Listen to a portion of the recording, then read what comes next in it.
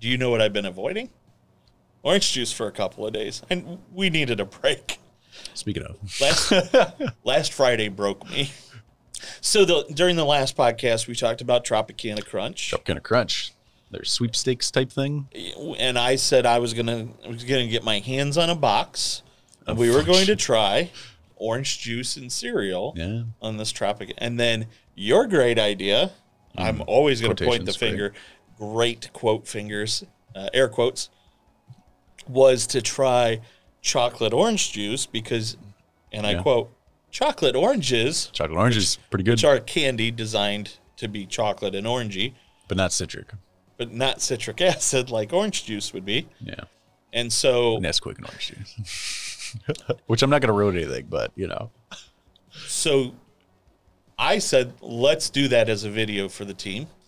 I went out and went to the website to secure us some Tropicana Crunch, and they were already sold out.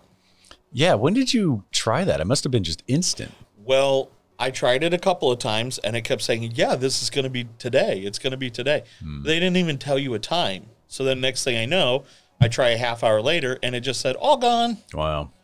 So I looked up a whole bunch of other people's reviews for the cereal to get an idea, and then I looked up the ingredients list in it, and I went on a hunt to find cereal that is very similar, but admittedly not the same as Tropicana Crunch. Very close, though, in my opinion. I think the only difference is where we had a little bit of cranberries in one of them. So I found two that kind of worked. One was a banana nut crunch, and one was cranberries. They're both the same cereal, just different variants, and no honey.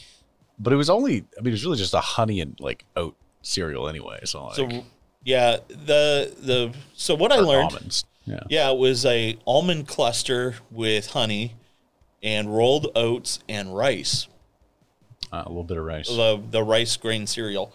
So we were missing the rice, which I don't think really would have done anything. Yeah, if anything, that would have been soggier. It would have gotten soggy. Yeah, I think we got the crux of it, which was it had some of the nuts in there.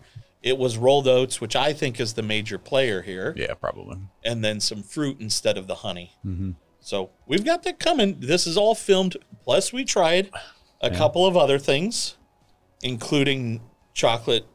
And variations of it, Yeah, chocolate orange juice with the Nesquik. A chocolate drink with orange juice of some sort, yes. Yeah, and we also, tried a couple different things, and I'm excited to see how the video turns out, but not nearly as excited as the fact that the staff are for being over that. Yeah. We've got a bit of a mutiny on our hands regarding that one. That should be released. We're hoping pretty soon, but again, I'll be honest, I'm not going to try to push you to get that out the door because that's more of our own entertainment. I encourage you to get your own bowl, though. Sit down and watch it because, there's a sample size of 6 people. You got to have your own opinion. grab your own bowl and have one. Yeah, that's great. It's not hard to get your hands on. A little bit of orange juice, a little bit of cereal. And the cereal that we grabbed is one that I just found at our local grocery store. It's not special. It wasn't Tropicana. What was it was post Great Grains, I think it was what I found. Yeah. And I felt like it was the close. I had to have looked stupid because here I'm a heavy-set guy looking at the label of every single cereal. Imagine the employees come up, they're like, can I help you? You've been here for like 20 minutes. Well, I'm trying to find a cereal that works with orange juice. You're like, what are you doing? I guess I can be pretty glad that nobody bothered to help me. Because do you think this cereal would pair well with Tropicana? Oh, gosh, man. Yeah, so which institution did you escape from? Look forward to that. It'll be sweet. Yeah. Literally. That's actually my main complaint. It was too sweet in every single thing we had. Well, I don't want to spoil it for these people. Yeah.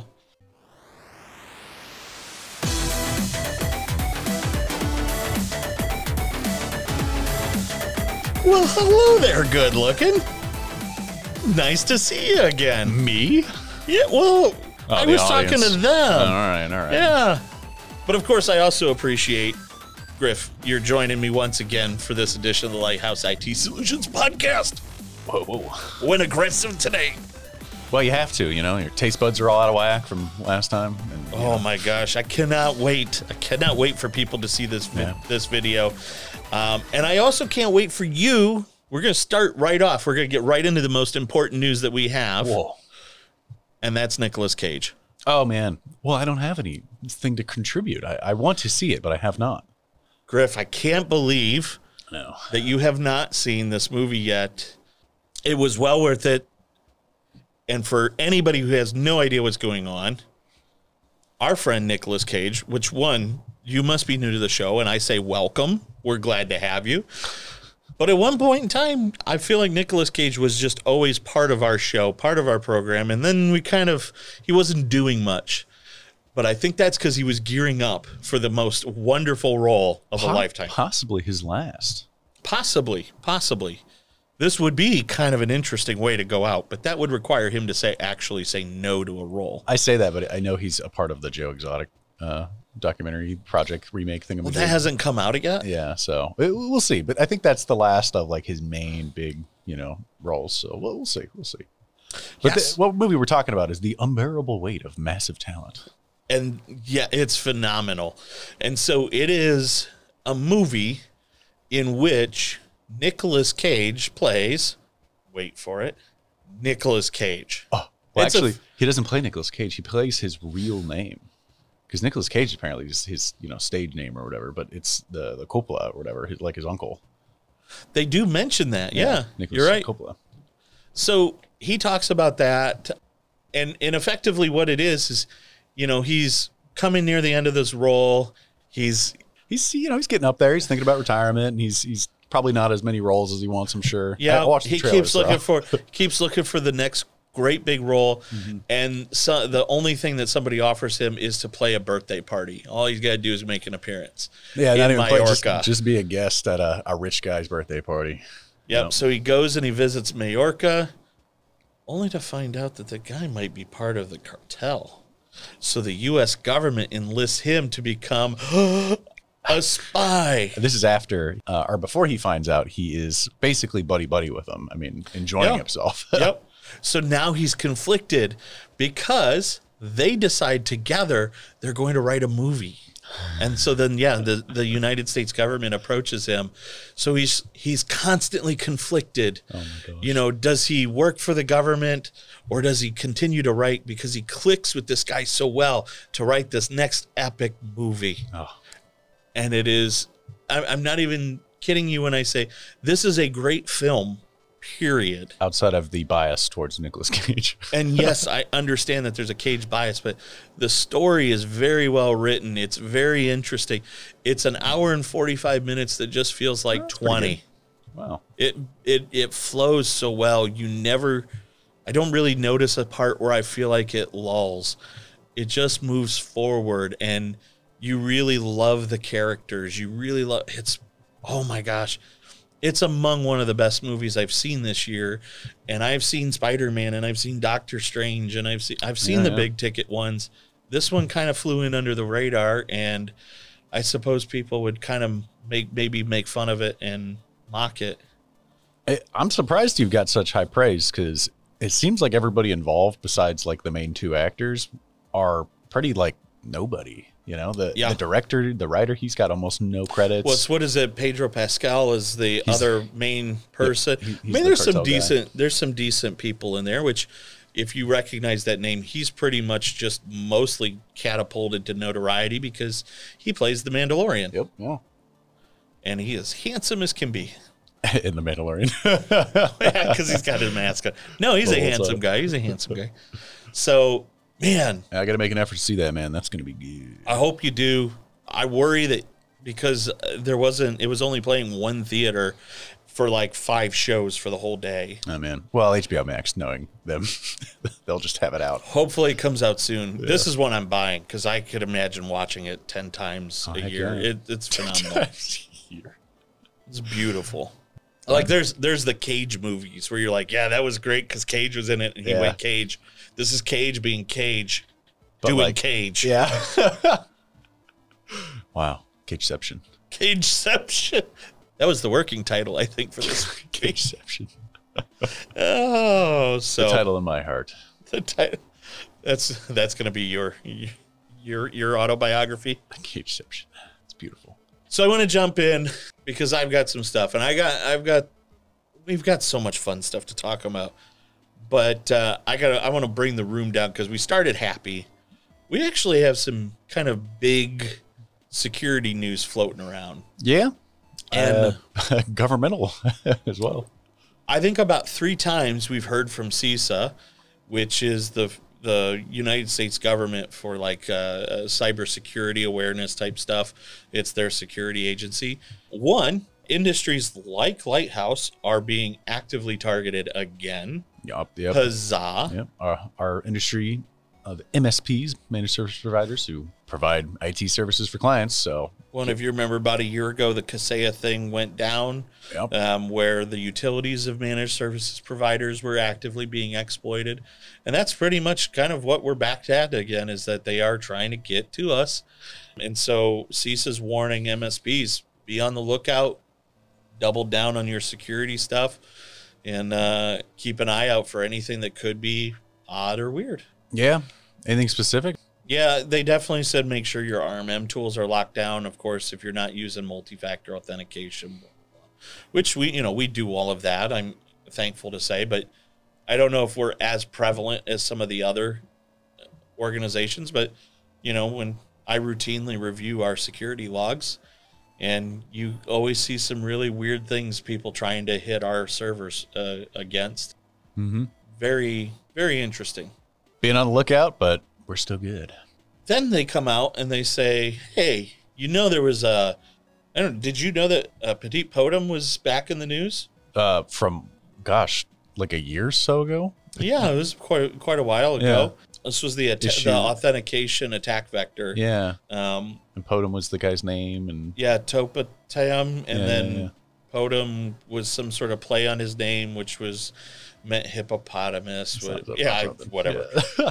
So that was patched by Microsoft, but Topotam discovered that it wasn't fully patched and that it could still be implemented with a little bit of... He adjusted his code slightly, went slightly to the left instead of straight down the middle. And found another vulnerability. And found that he could use the same exact vulnerability if he had just adapted it slightly. Oh, come on, guys. Yeah, so... that got revived again just recently. Now, thankfully, Microsoft has patched that, but it now ceases saying, hey, that patch that Microsoft released, which is a part of 74 different patches, might be breaking domain controllers. Oh, my gosh. So domain controllers are responsible for when you type in when you first get into the morning and you type in your username and password, more than likely you're hitting an Active Directory controller. Well, it's causing service level authentication, which I'll simply say users aren't affected, but things that run on Active Directory servers are being affected, and long and short, they fail. So these important services won't start. So CISA, which was like, hey, the moment you do this, they were urging government entities that said, listen, the moment this drops, you have until June to get it installed. They gave them 3 weeks to install it. Well, now they're saying, okay, we understand if you don't do Active Directory controllers at this point, however, you still have the 3 weeks for anything else. And that's really, if it's run in Active Directory, that's the only thing that seems to be breaking. Only Active Directory. Huge deal, but at least it's like, okay, we can work with it. And there is, if you're affected by it, there is some workarounds that you can do, hopefully, but it's a pain. And once again, the issue we have is that it sounds like some of this, we could still have patched the other issues, but because of the way that Microsoft chooses to deploy updates as a cumulative bundle, we can no longer pick and choose.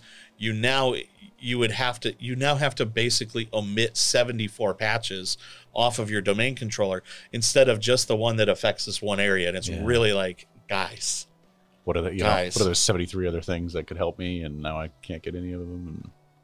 And really, that's a little Apple of them. Not cool.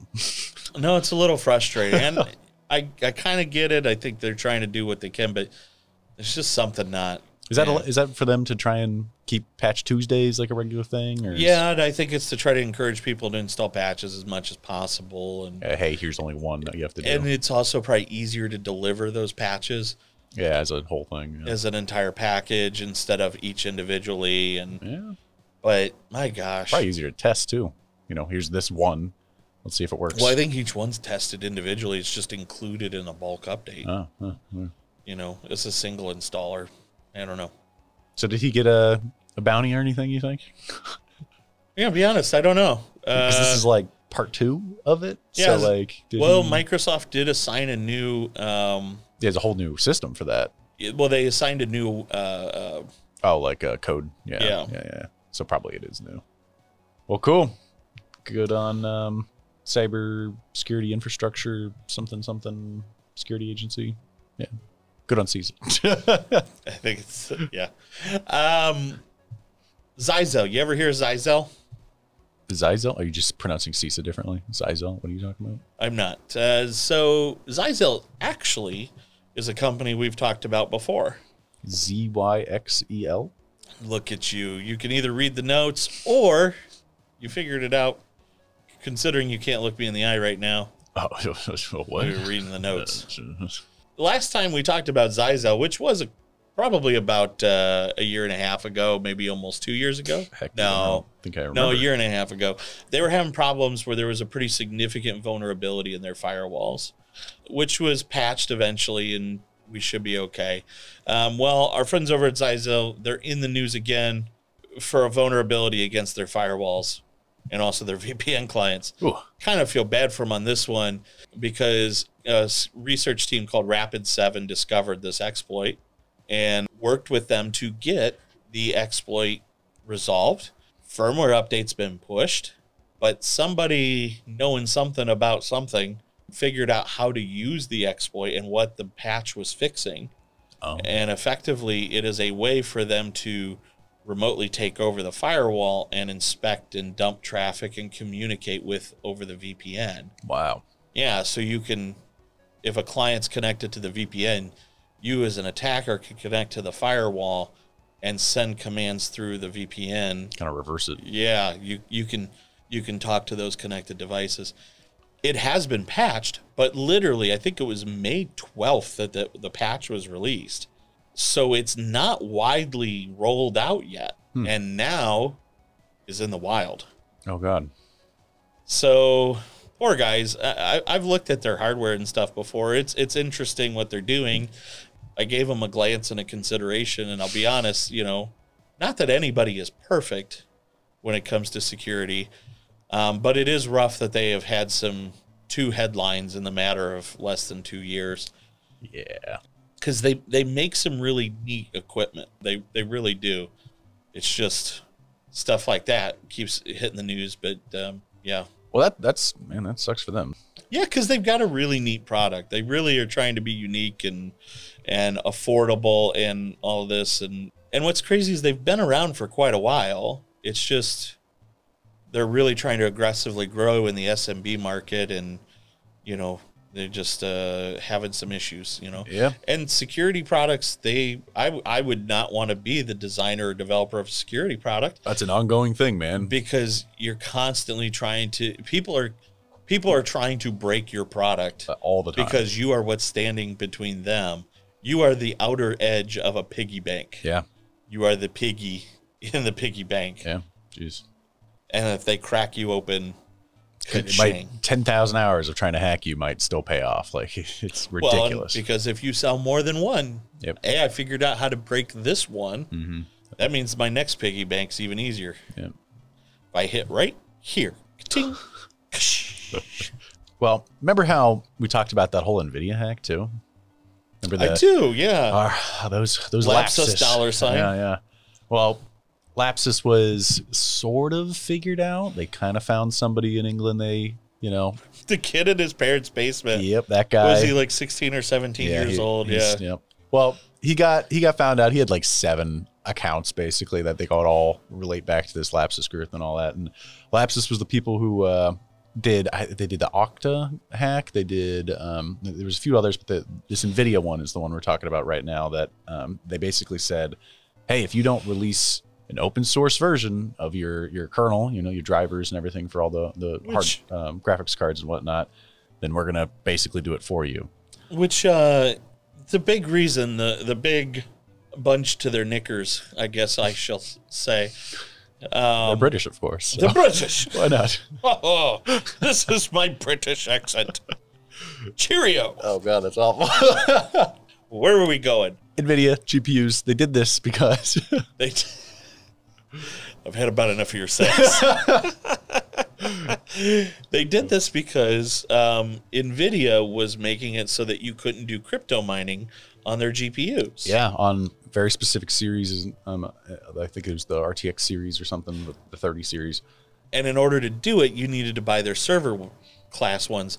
And the only thing blocking it was software within the driver. Yep. And so if you wanted to do crypto mining, you had to pay thousands of dollars instead of hundreds and of dollars. And get the kind of, more enterprise grade GPUs, which people are obviously like, that's pointless. Which crypto mining is lame anyway. Yeah, man. Terrible for the terrible for the environment. Everything.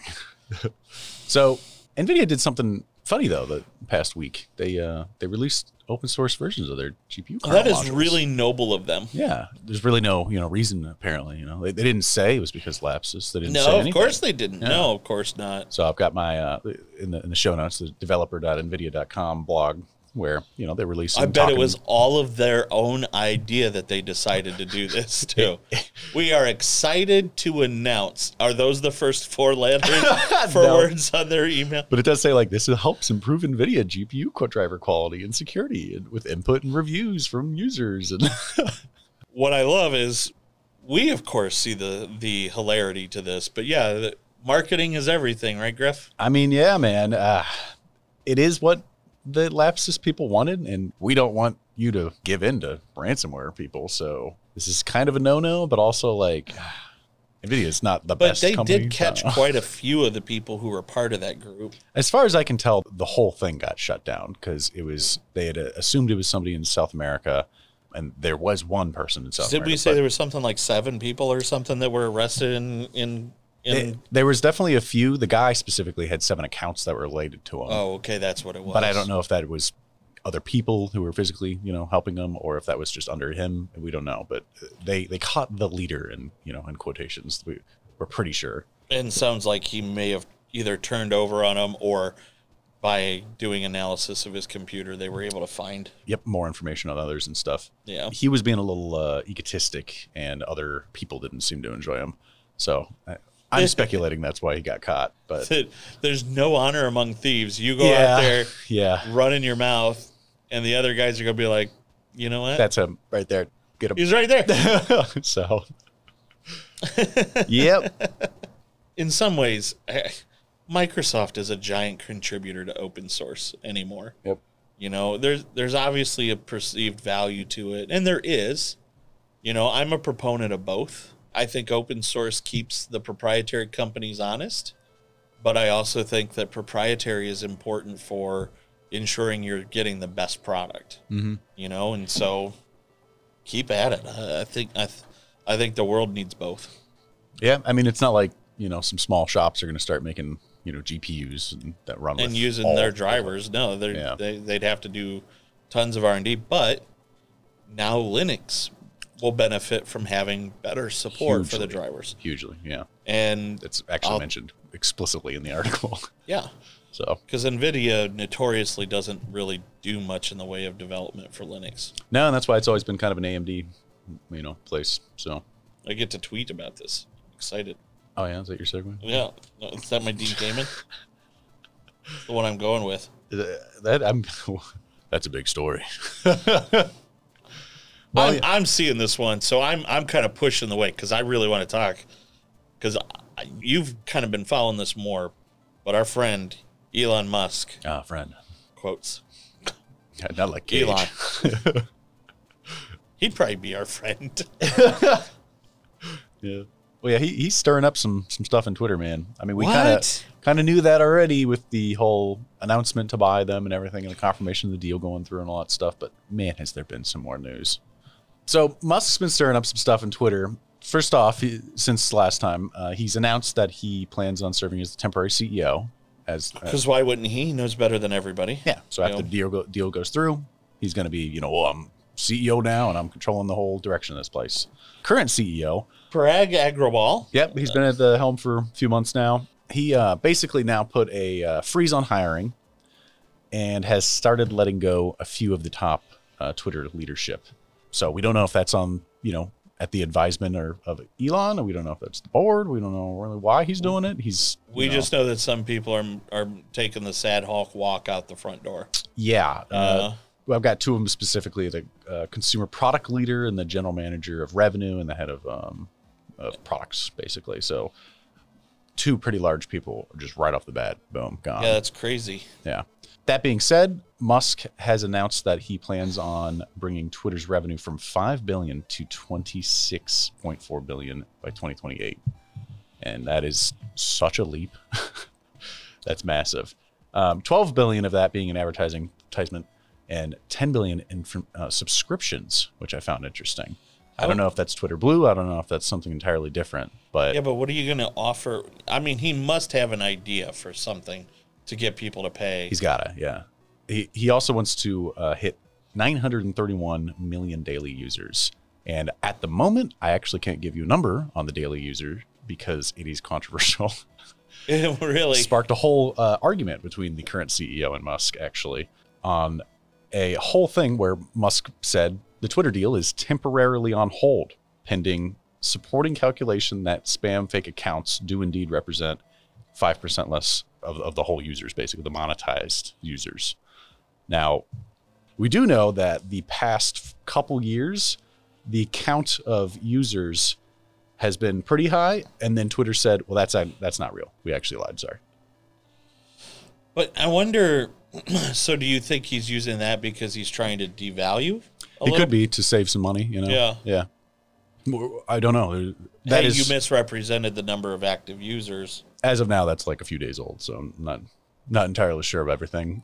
The tweets from Musk were just like, hey, I'm putting the deal on hold for a moment because spam accounts may or may not be quite a bit or 5% under. Do you think he wants a lot or he wants a little? If he wants a lot, that's because he wants to save money and ask for lower price basically on the deal. Yeah. If it's less, then maybe he's like, oh, this is worth it, or, but he said that, alongside making it a free speech platform and all that stuff, his main goal is to cut down on the amount of spam bots, basically. Yeah, I mean, I feel like that would make a pretty big impact on his decision. So, well, could also pretty roughly impact the revenue for Twitter. Yep. And yeah, that 5% is specifically users that can be monetized. I don't know if that's like people on Twitter Blue. I don't know, whatever. But one of the biggest backlashes that the CEO had, the Parag guy, he said that's not really a good sample size that you're pulling from anyway. But then again, the whole fight, Elon responded with, well, the past couple of years you've lied about your user base anyways. Like what, I can't trust you, that type of stuff. So you can just look on their Twitter feed, man. There's a whole popcorn. Thread. We need some popcorn for this one, huh? Yeah. One of them, Elon just responds with a poop emoji and stuff. Like, it's just so dumb. So I don't know, man. I mean, I'm enjoying watching it, but I don't know. It's stirring the pot quite a bit. It's pretty crazy.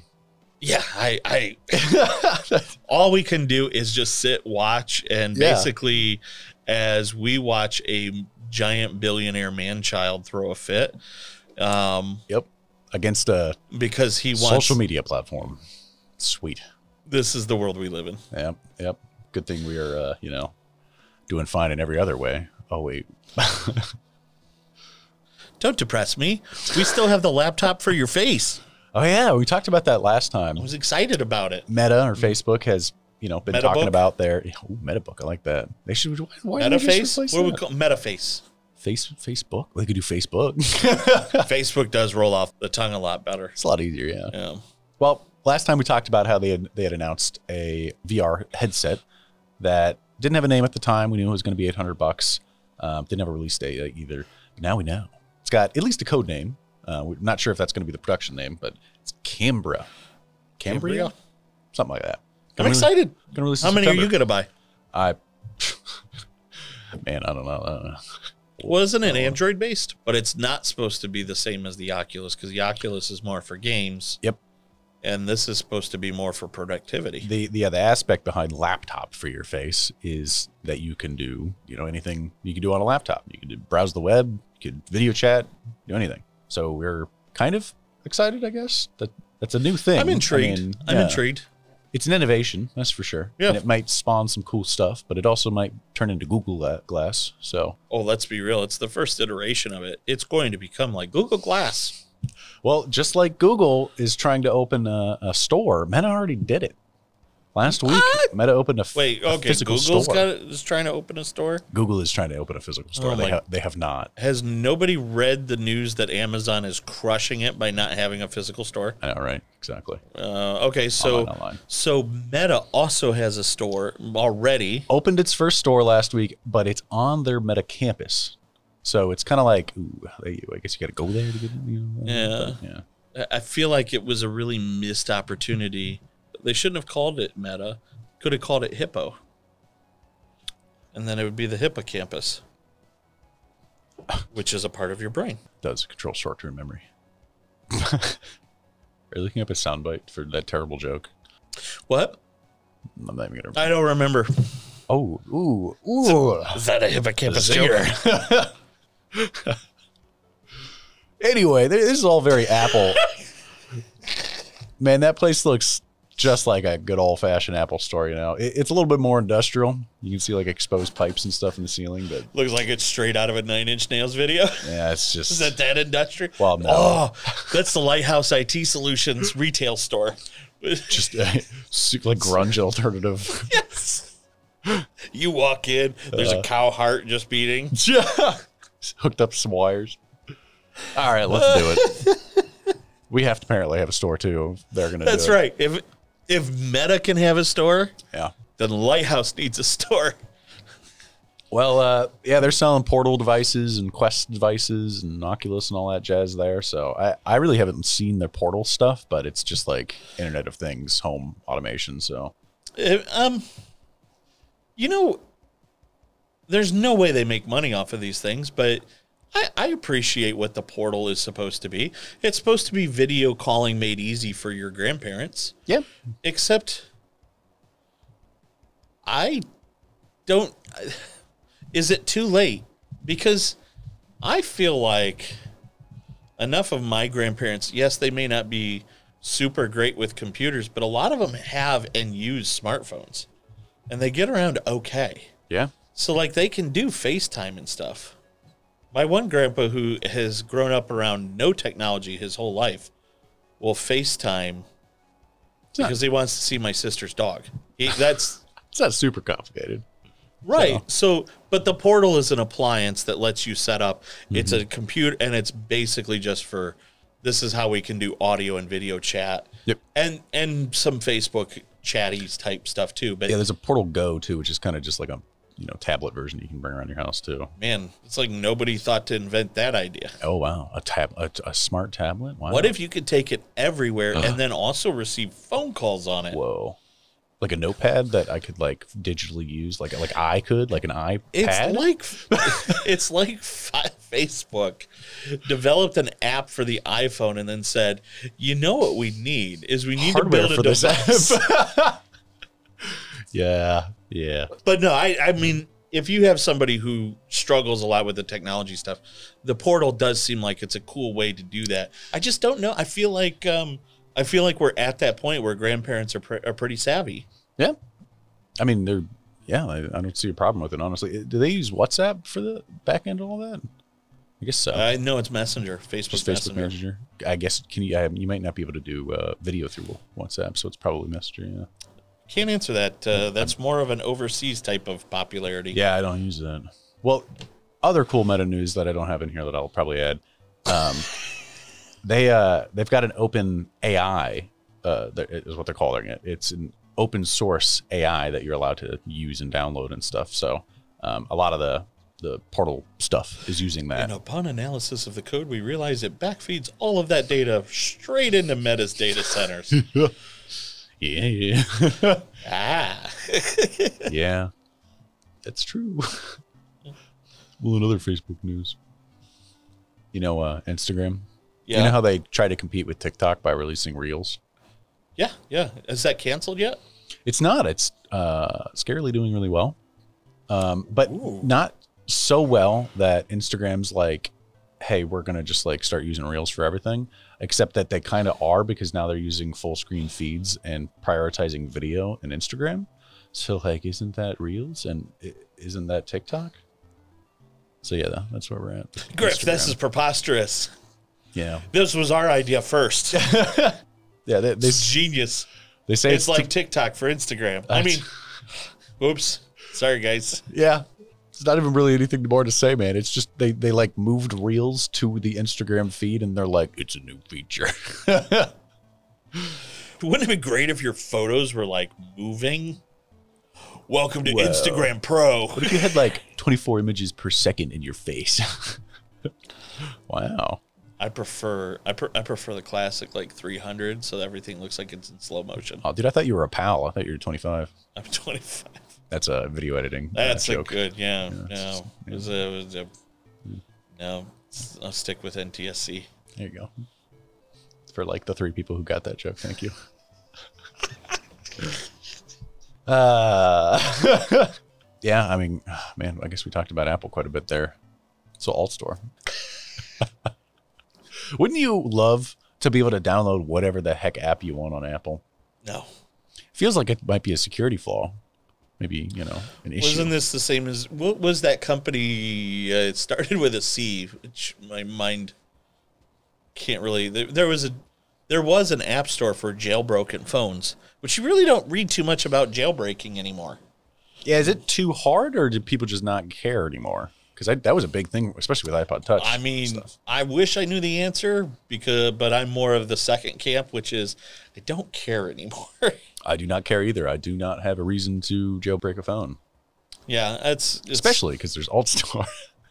Alt Store? Well, okay, we'll get into that. Our friend Riley's opening up an app store.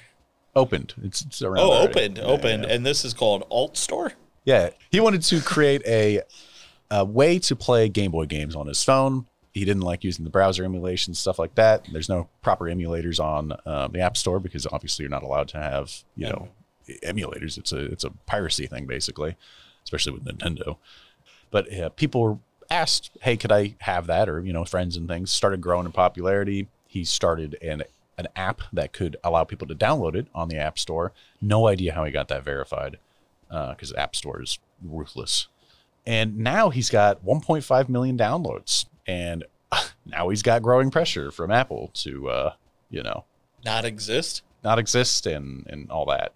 Pretty scary. But alternative App Store, which allows users to install apps outside of the App Store. It's pretty much that simple. This is this is fascinating. Users must install a companion app called Alt Server on a Mac or Windows PC. Oh, there you go. This program then logs users in with their Apple ID, prepares their account for developments, and then signs the Alt Store app. So basically what he's doing is he's using his developer account because if you're developing an application, you don't want to apply it to the App Store. You want to develop it locally. Yeah. So basically what he's done is he's created a way to create an application that will run on an iPhone as a developer mode, and then you use your own computer to pull those images from. It's genius. What I'm guessing is I wonder if each individual person has to be part of the development program, which means you'd have to pay like $100 application fee, but it's automated. They don't really police it to figure out if it ever goes anywhere. And they just cash your check. Then you can download wherever you want. And stay official. That Alt Store is then signed effective. Like you basically have it's all signed and everything, so it runs legitimately on the phone. Yeah, because I think jailbreaking. When you jailbreak, you're not allowed to do any updates to the phone or anything like that. Nope. I mean, you can do updates, but it just usually breaks the jailbreak. Yeah. This is genius. It's cool, but you know how much? I guess you're using it at your own risk. So not a lot of negatives, but like and you're not using his as the App Store. You have to run your own. Basically, you're running your own, they call Alt Server. Mm-hmm. You run your own App Store on that, and you have to connect to that. But for everything, that's just to install the apps. It's gained some serious popularity, and people are talking about it all over the place now, and Apple's got some pressure. So we'll see what happens, but it's kind of cool. Surprised it hasn't been done already, but it is kind of a loophole in their little system, it seems. And it will create a huge mess because they would effectively have to revamp their entire way of allowing development on the platform. Yeah. That's genius. Yeah.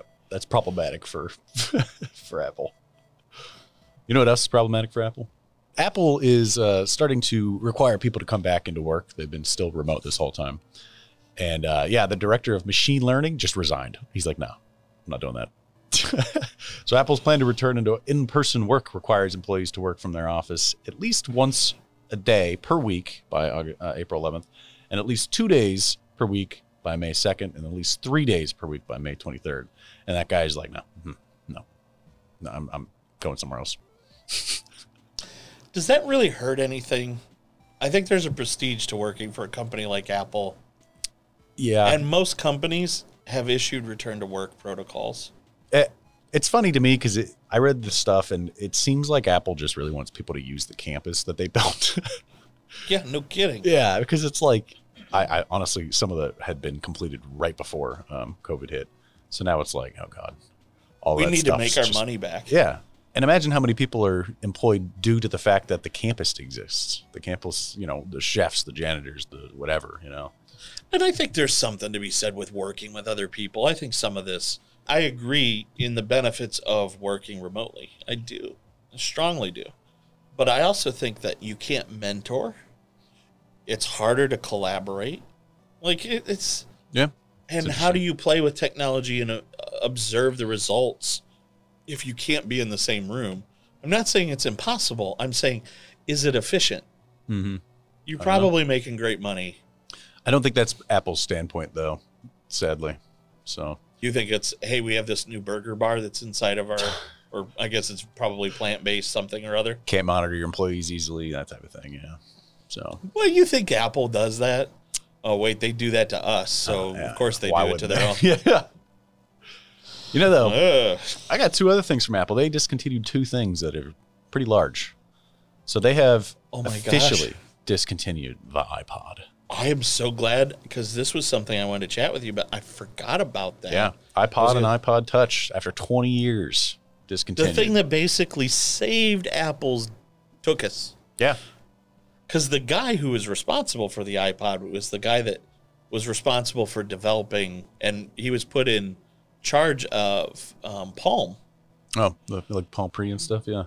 So the Palm Pre that I always talk big about was actually his big thing when he went and became CEO of Palm. Man. He jumped ship, but he was one of the original designers.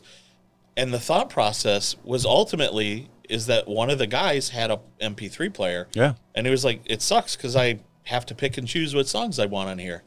And at the point in time, the 1.5-inch hard drive, so give us, even today in modern computing, hard drives come in 3.5-inch, which is more the traditional. Big old one. Yep. 2.5-inch, and I'm sorry, it was 1.8 before people write it, but it was 1.8. Yeah. Was much smaller. And Apple at the time was looking at integrating. These still have motors and everything. Yeah, spinning discs. They had spinning discs, but I guess CDs were commonplace. So what you gonna do? But Apple was reviewing the 1.8-inch in order for their product line, so they had a stash of them. And his team, this guy that eventually moves to Palm, they start playing around with these man, look at all the storage you can get on these 1.8-inch discs, and they're credit card size, basically, right? Yeah. So all they did was build a chassis around this portable hard drive. Put a spinning wheel in there.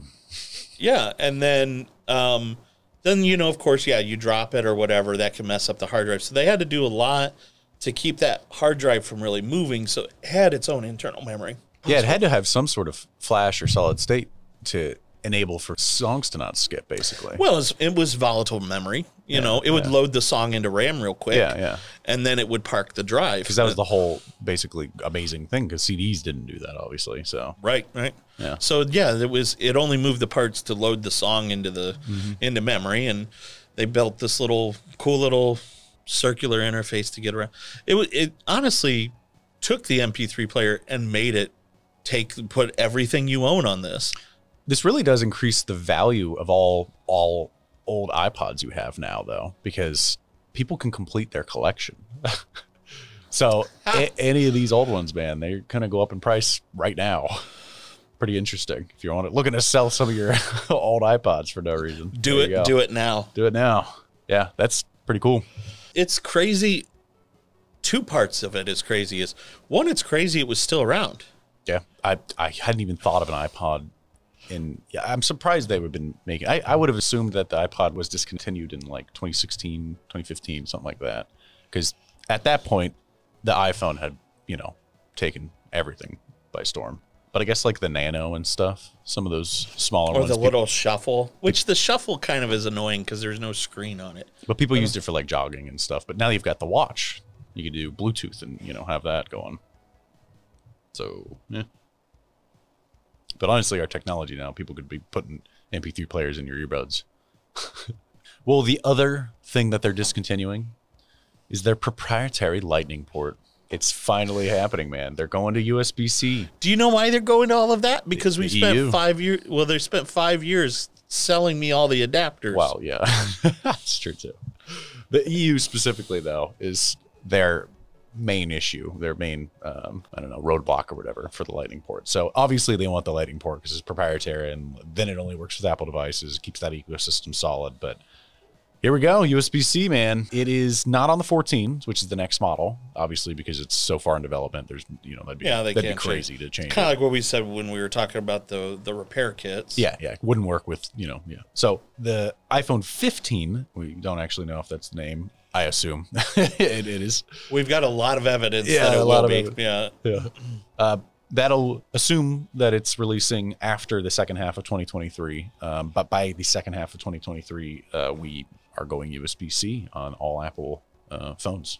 What the EU did is made it so that Apple gave me a reason to have to buy adapters all again. Yeah. I'm not exactly excited about that. Here we go again. Yeah, and I haven't seen any issues with like MagSafe or any of that stuff. So it's just this Lightning port. And maybe it's because phones are more widespread. I don't understand. Isn't there bigger things to do in the EU than to complain about Lightning connectors? I understand the annoyance, and I understand that standardization is great. But what they're doing is they're stifling innovation. Yeah, one of them was they were upset because of the planned obsolescence that Apple enforces. Then don't buy Apple. But I guarantee you this, every single company has planned obsolescence. They 100%. want you to buy another product. You're in the business to make money. Now, do I think that sometimes it gets aggressive? Yes. But for those companies, I stop buying their stuff. Yeah. So here we are. So I get annoyed because this is what happens when you have a collaboration of governments. This is all they're going to worry about. Hey, let's make sure that this all goes through rather than, hey, let's stop giving money to Russia. Yeah. Well, that's not stopping. There's too much oil to have. Seems like that's a bigger deal than a Lightning connector. Yeah. It's also really bad news for Apple because I heard somewhere that Safari. Oh, Safari, the number 2 browser, is finally number 3. Edge has beaten them again. Edge has edged them out. Yeah. I've been waiting all day for that. Ooh. So Microsoft Edge surpasses Safari as the second most popular desktop browser. Google Chrome at 66% of the web users, but Microsoft Edge is at 10.07%, and Safari is just under at 9.6%. Now let's talk a little bit about monopolies type stuff. And I'm not saying that there is or isn't. These are free products, right? So whatever. But these are like Internet Explorer numbers that Google Chrome has, right? Back in the day, Internet Explorer. Yes. But I also want to point out, number 2 has 10%. You win number 2. Because at first when I read that, I was like, Safari's number 2? Which blows my mind too, because Firefox, I would have thought for sure was number 2. I would have thought Google and then Firefox, and then I actually wouldn't have put Safari up there at all. Firefox is 4, if you're curious. It's also very close to, and you can look at the graph in the link. but it is I can't see the number specifically, but I'd say it's like 9.4%. So it's up there. Opera, if you're curious, is 2.44. So it's a lot higher than I thought it would be. Opera's 5th, surprisingly. I'll tell you, at 2%. Yeah. Which is funny, though, because there are quite a few other browsers. I mean, the DuckDuckGo one literally just launched. We've got Vivaldi is one that's there, you know. There's a few others, and, you know, it's surprising, you're right, that Chrome is that much higher. It's amazing how much higher. And think about this. The engine to Chrome it lives in Edge. Is WebKit. Yeah. The engine that powers Edge is WebKit. Yep. The engine that powers Safari is WebKit. The engine that powers Opera is WebKit. Firefox is not, though. Well, Firefox is its own engine. I don't think it's Gecko anymore. Moz, M-O-Z, something. Yeah, I was going to say it used to be called Gecko back in the day. Yeah, not anymore. Yeah, that's super old. And I bet you most of those other flavors are WebKit. Probably WebKit. I don't know about Vivaldi or anything like that, or DuckDuck. Or no, DuckDuckGo we knew was WebKit. Yeah, it was for sure WebKit. I don't know about any of the others really. So those percentages, which WebKit was a Google initiative. Yep. You start putting those numbers in. That's WebKit. You're looking at like, in the 80% of everything, or 90%. I was going to say, I bet you're talking 95, 96% of all browsers are based on WebKit.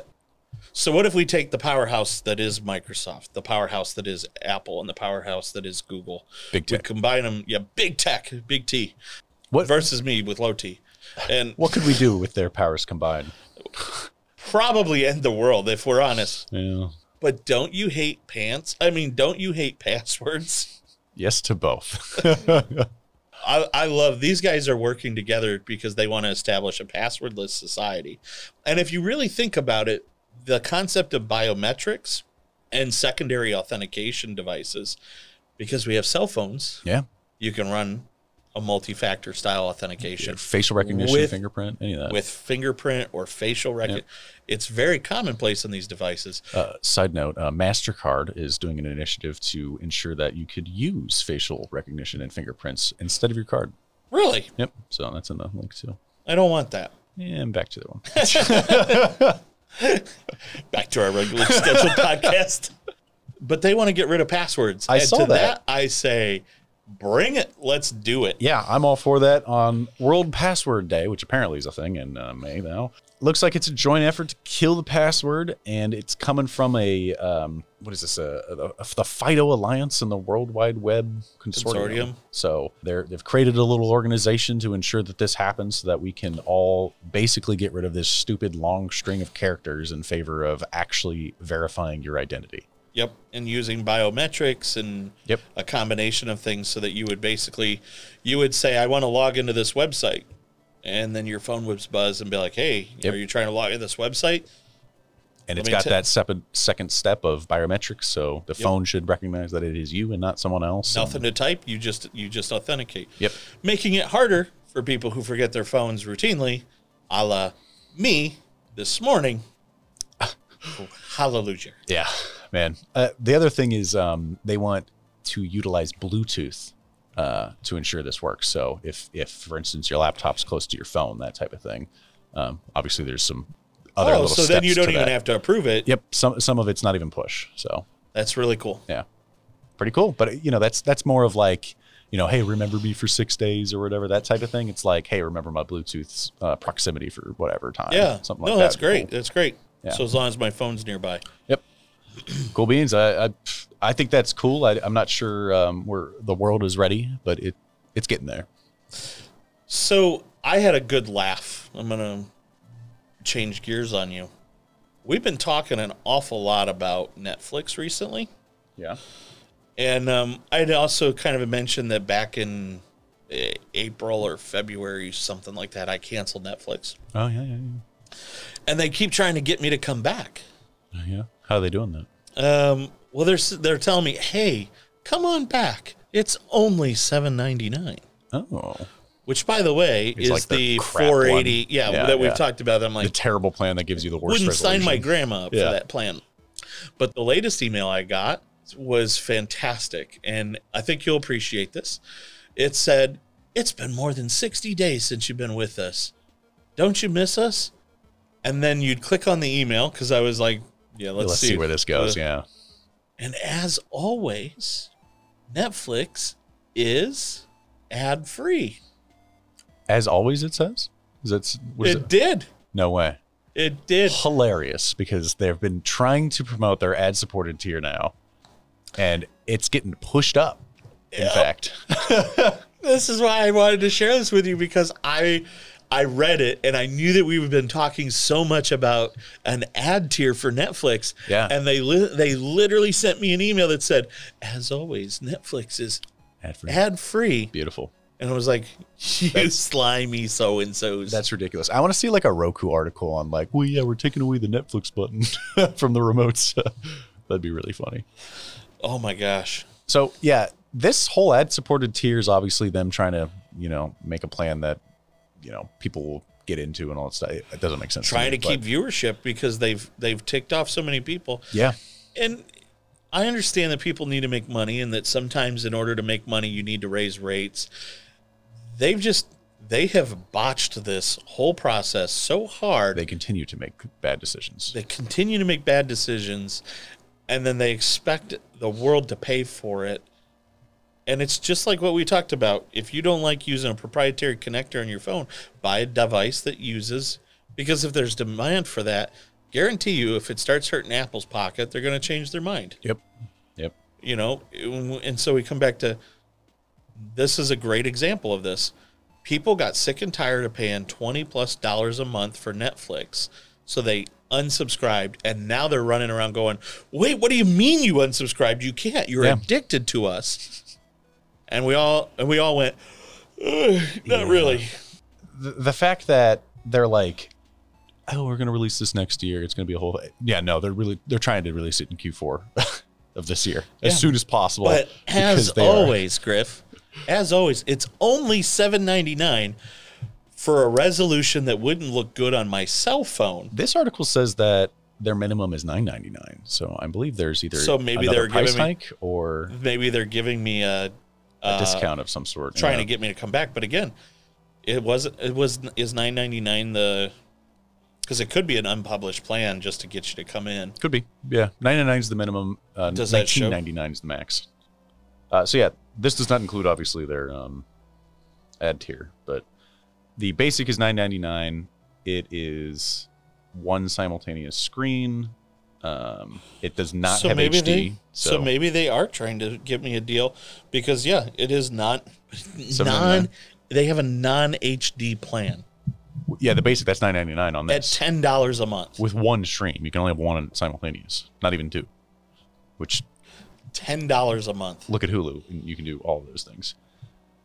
But Hulu's what, $13.99 or $12.99 a month now? Well, their ad-supported tier though has HD. Oh, you're because right. they have their free tier, they have an ad-supported tier, and then they have their non-ads. Oh, because the free tier is limited content. Ad-supported adds more content, but you have to watch ads as part of it. Yeah. And then they have their full tier. The ad-supported tier, though, it's the full library. It's full library. Yep. Yeah.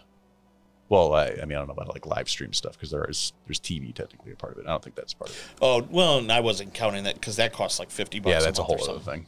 Yeah, their basic tier is $480. Their standard is probably $720. It kind of depends on what they're considering HD, but in my mind, most people say $720 is the minimum for HD. And then premium is... And I bet you it's the minimum. I bet you it is. That is, yeah.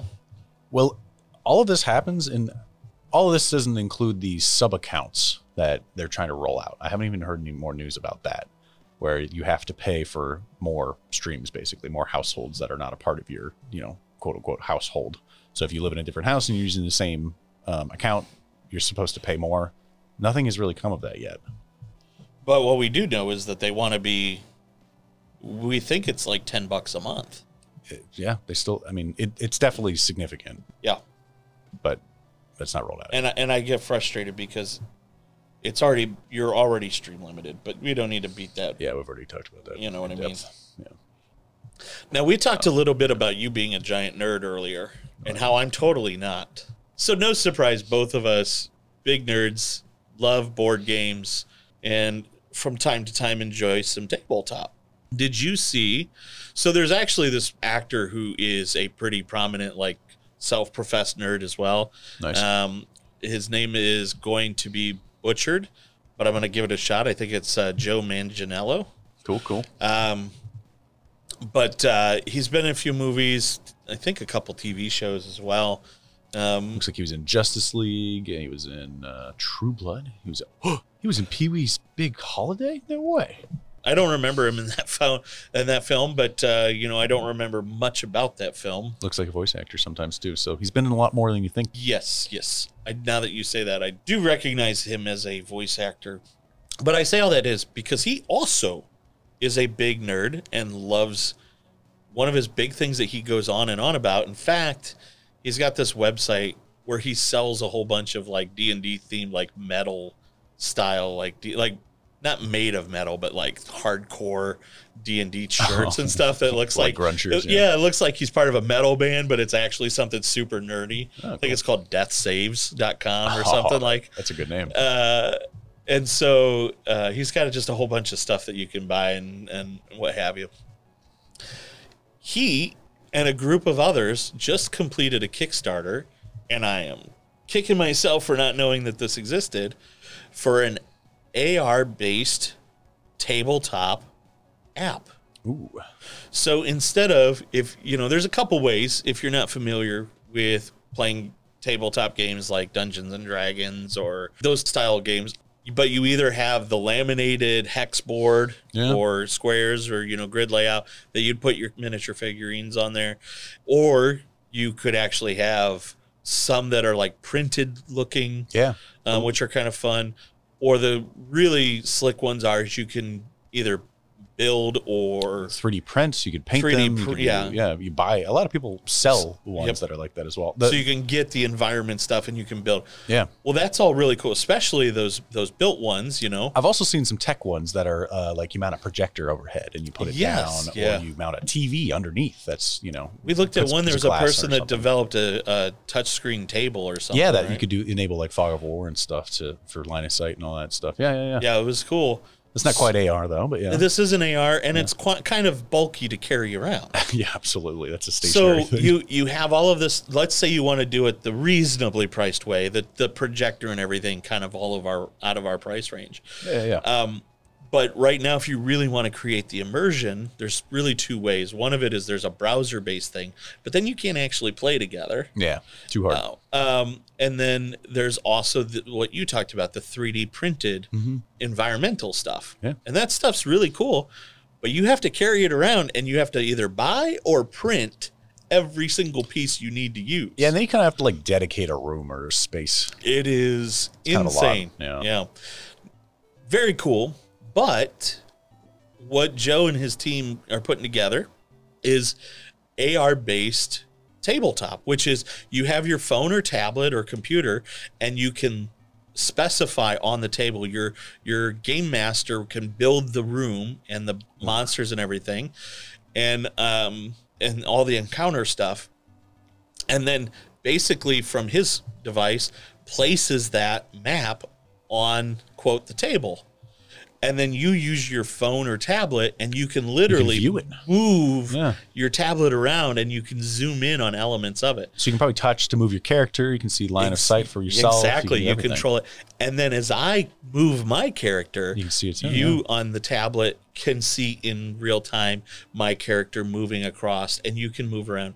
The other thing that they advertised I thought was really cool was point of view mode. So you have a first view, so you could actually see as you were battling. Heck yeah, wow. You'd see what the enemies in front of you are and whatnot. So line of sight's all factored in, all of those kind of elements for the game. Yeah, and D&D specifically, there's cone magic spells and stuff that have different ranges and widths and stuff. And how often do we argue about, is that part of that cone? It sounds really cool. And then you still have a clean table. Yeah. Huh. And everyone's got a phone or a tablet or something. Yeah, exactly. Heck, a lot of computers now have a backwards facing camera. I'm pretty sure mine does.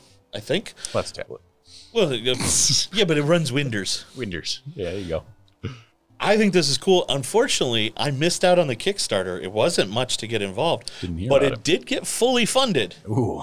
So it's happening. The next steps, and I love this idea. It looks so cool, man. It looks so cool. So now you don't have to carry around or lug all of those different pieces, only to have one show up broken or it won't connect in with the other ones. Yeah. You know, whatever you have, and you can kind of just project it on the table, and you have your figurine and everything inside the app, and everybody's still together. Let's be real. The best part about D&D is the craft beer. Well, yeah. Right? And so you're still getting around, you're still having fun. Everybody's playing in the room together. It just looks so cool. Yeah, it looks like he was wanting 50,000. He got 418. And it was $30 for the pledge. Wow. I don't know. I think the pledge gave you minimum's 30. Yeah, you get the app, you get some starter train features within it as well. You get, minis and all that jazz. And it sounds like what they're doing to try to get some buy-in so that other companies aren't mad at them is that there's going to be effectively a marketplace where people can sell their models. Cool, yeah. Which is cool, right? That's really nice. I like that a lot. I see a video here of him playing with Critical Role using it. Really? Yeah. I watched the Kickstarter video, which was kind of funny. He was trying to set up for his D&D group, and his wife calls him and says, "Hey, don't forget your mother's coming for dinner tonight," or something like that. And he's like, "I just spent 3 hours setting up my table for D&D." And then it's like, I've got a tablet. That's a funny little. I liked it. I thought it was well done. It was fun. The story's fun on their Kickstarter page. It has like a now and into the future, because it's basically talking about the Cambria or whatever, the Meta's AR headset, the Apple one that's supposed to be coming out, all that. You could utilize those, and like you said, not have a table set up and everything. You just be in there. The closest thing I've got to this is the tabletop simulator, that game, but that is very difficult to utilize most times because you have to wear it. You either have to be in VR and completely, and that type of thing, or you have to use it on a computer where you're not really having an immersion. You have a cable tied to this. Is kind of nice because it's literally just you're really just looking at still a board, but you're using your laptop, and you can still physically be with everybody. Yeah. Even and you still have the the interaction with each other, because let's be real, I think most D&D groups, everybody's bringing probably a tablet at least to track stuff. I always use D&D Beyond for everything, and so Beyond now is owned by Wizards of the Coast, which is the people who manage 5e. So so I think this is really cool, and it's not designed to just be a Dungeons and Dragons tabletop. It's designed to be for all tabletops. So if you're playing something else, there's a million different things, man. You could play Call of Cthulhu, you could play any of the other million different tabletop games, like we did the Genesis system. And I'm excited about this. This is gonna be really cool. I know that probably half of our audience tuned out on this, but it's gonna be sweet. I'm down for that, man. I'm kind of sad I missed all that. I didn't realize that was even happening. So I know, $30. Yeah, I would have been so far into that. I got that. I mean, it seems Shut like up and take my money. Exactly. Seems like it'll come out soon, though. I don't have a date. It feels like the app might be pretty far along, right? Well, yeah, because the Kickstarter went to April 30th. So I imagine they started right after that developing it, or you think they started before I feel like he's been doing it before, because they had screenshots and stuff, unless that was all CGI. But I'm sorry, that would be a lot of money to spend on video for CGI. Yeah, it would. Something has to be developed. I think Joe knew what he was dealing with, and was like, this is and ponied up his own money. Yeah, yeah. But so what is cool is he is one of like the designers too, and he's got. I mean, he's got street cred, so it's really cool. Yeah, I googled death saves, and it's a cool site. Yeah, it's cool. Maybe not 100% my style, but I dig it. It's cool either way. I mean, it's fun to see it all. So yeah, that's how we're gonna end this show, because right, AR tabletop. And so if you're curious, you can check out Arcana if that's your thing. Capital A, capital Arcana. But I'm guessing that if you Google Arcana tabletop, you're going to get it. You'll find the you'll find the Kickstarter, and then I think I've got a Nerdist article, which is how I got turned on to it, and I was like, "Yo, where was this?"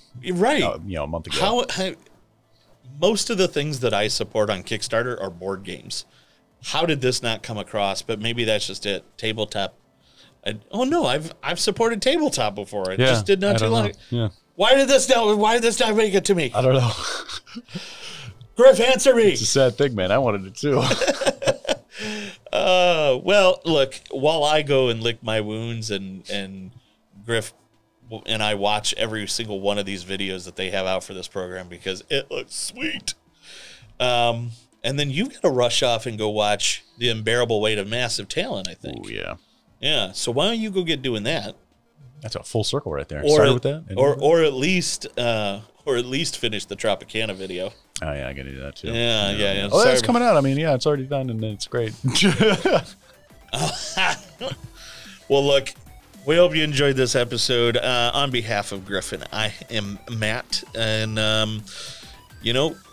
if you have any questions or thoughts, or you want to learn a little bit more about any of the articles that we talked about today, we have links to articles that we read, and check out lighthousesol.com/podcast. But if you go to that site, you can check out this podcast, the show notes for this podcast, as well as all of our other podcasts. Griff, you can subscribe to tons of them. Get those updates. You'll get the Tropicana video. So yeah. Oh, why wouldn't you sign up for the promise of the Tropicana video, which may or may not be up at the point that you watch this or listen to this? It's like Tropicana Plus because there's other things in there. I thought it was our new streaming service. Tropicana Plus. Lighthouse IT Solutions presents Tropicana Plus. That'd be hilarious. Now with ad-supported version. So with that, I bid you farewell, and we'll catch you next time on the next edition of the Lighthouse IT Solutions podcast.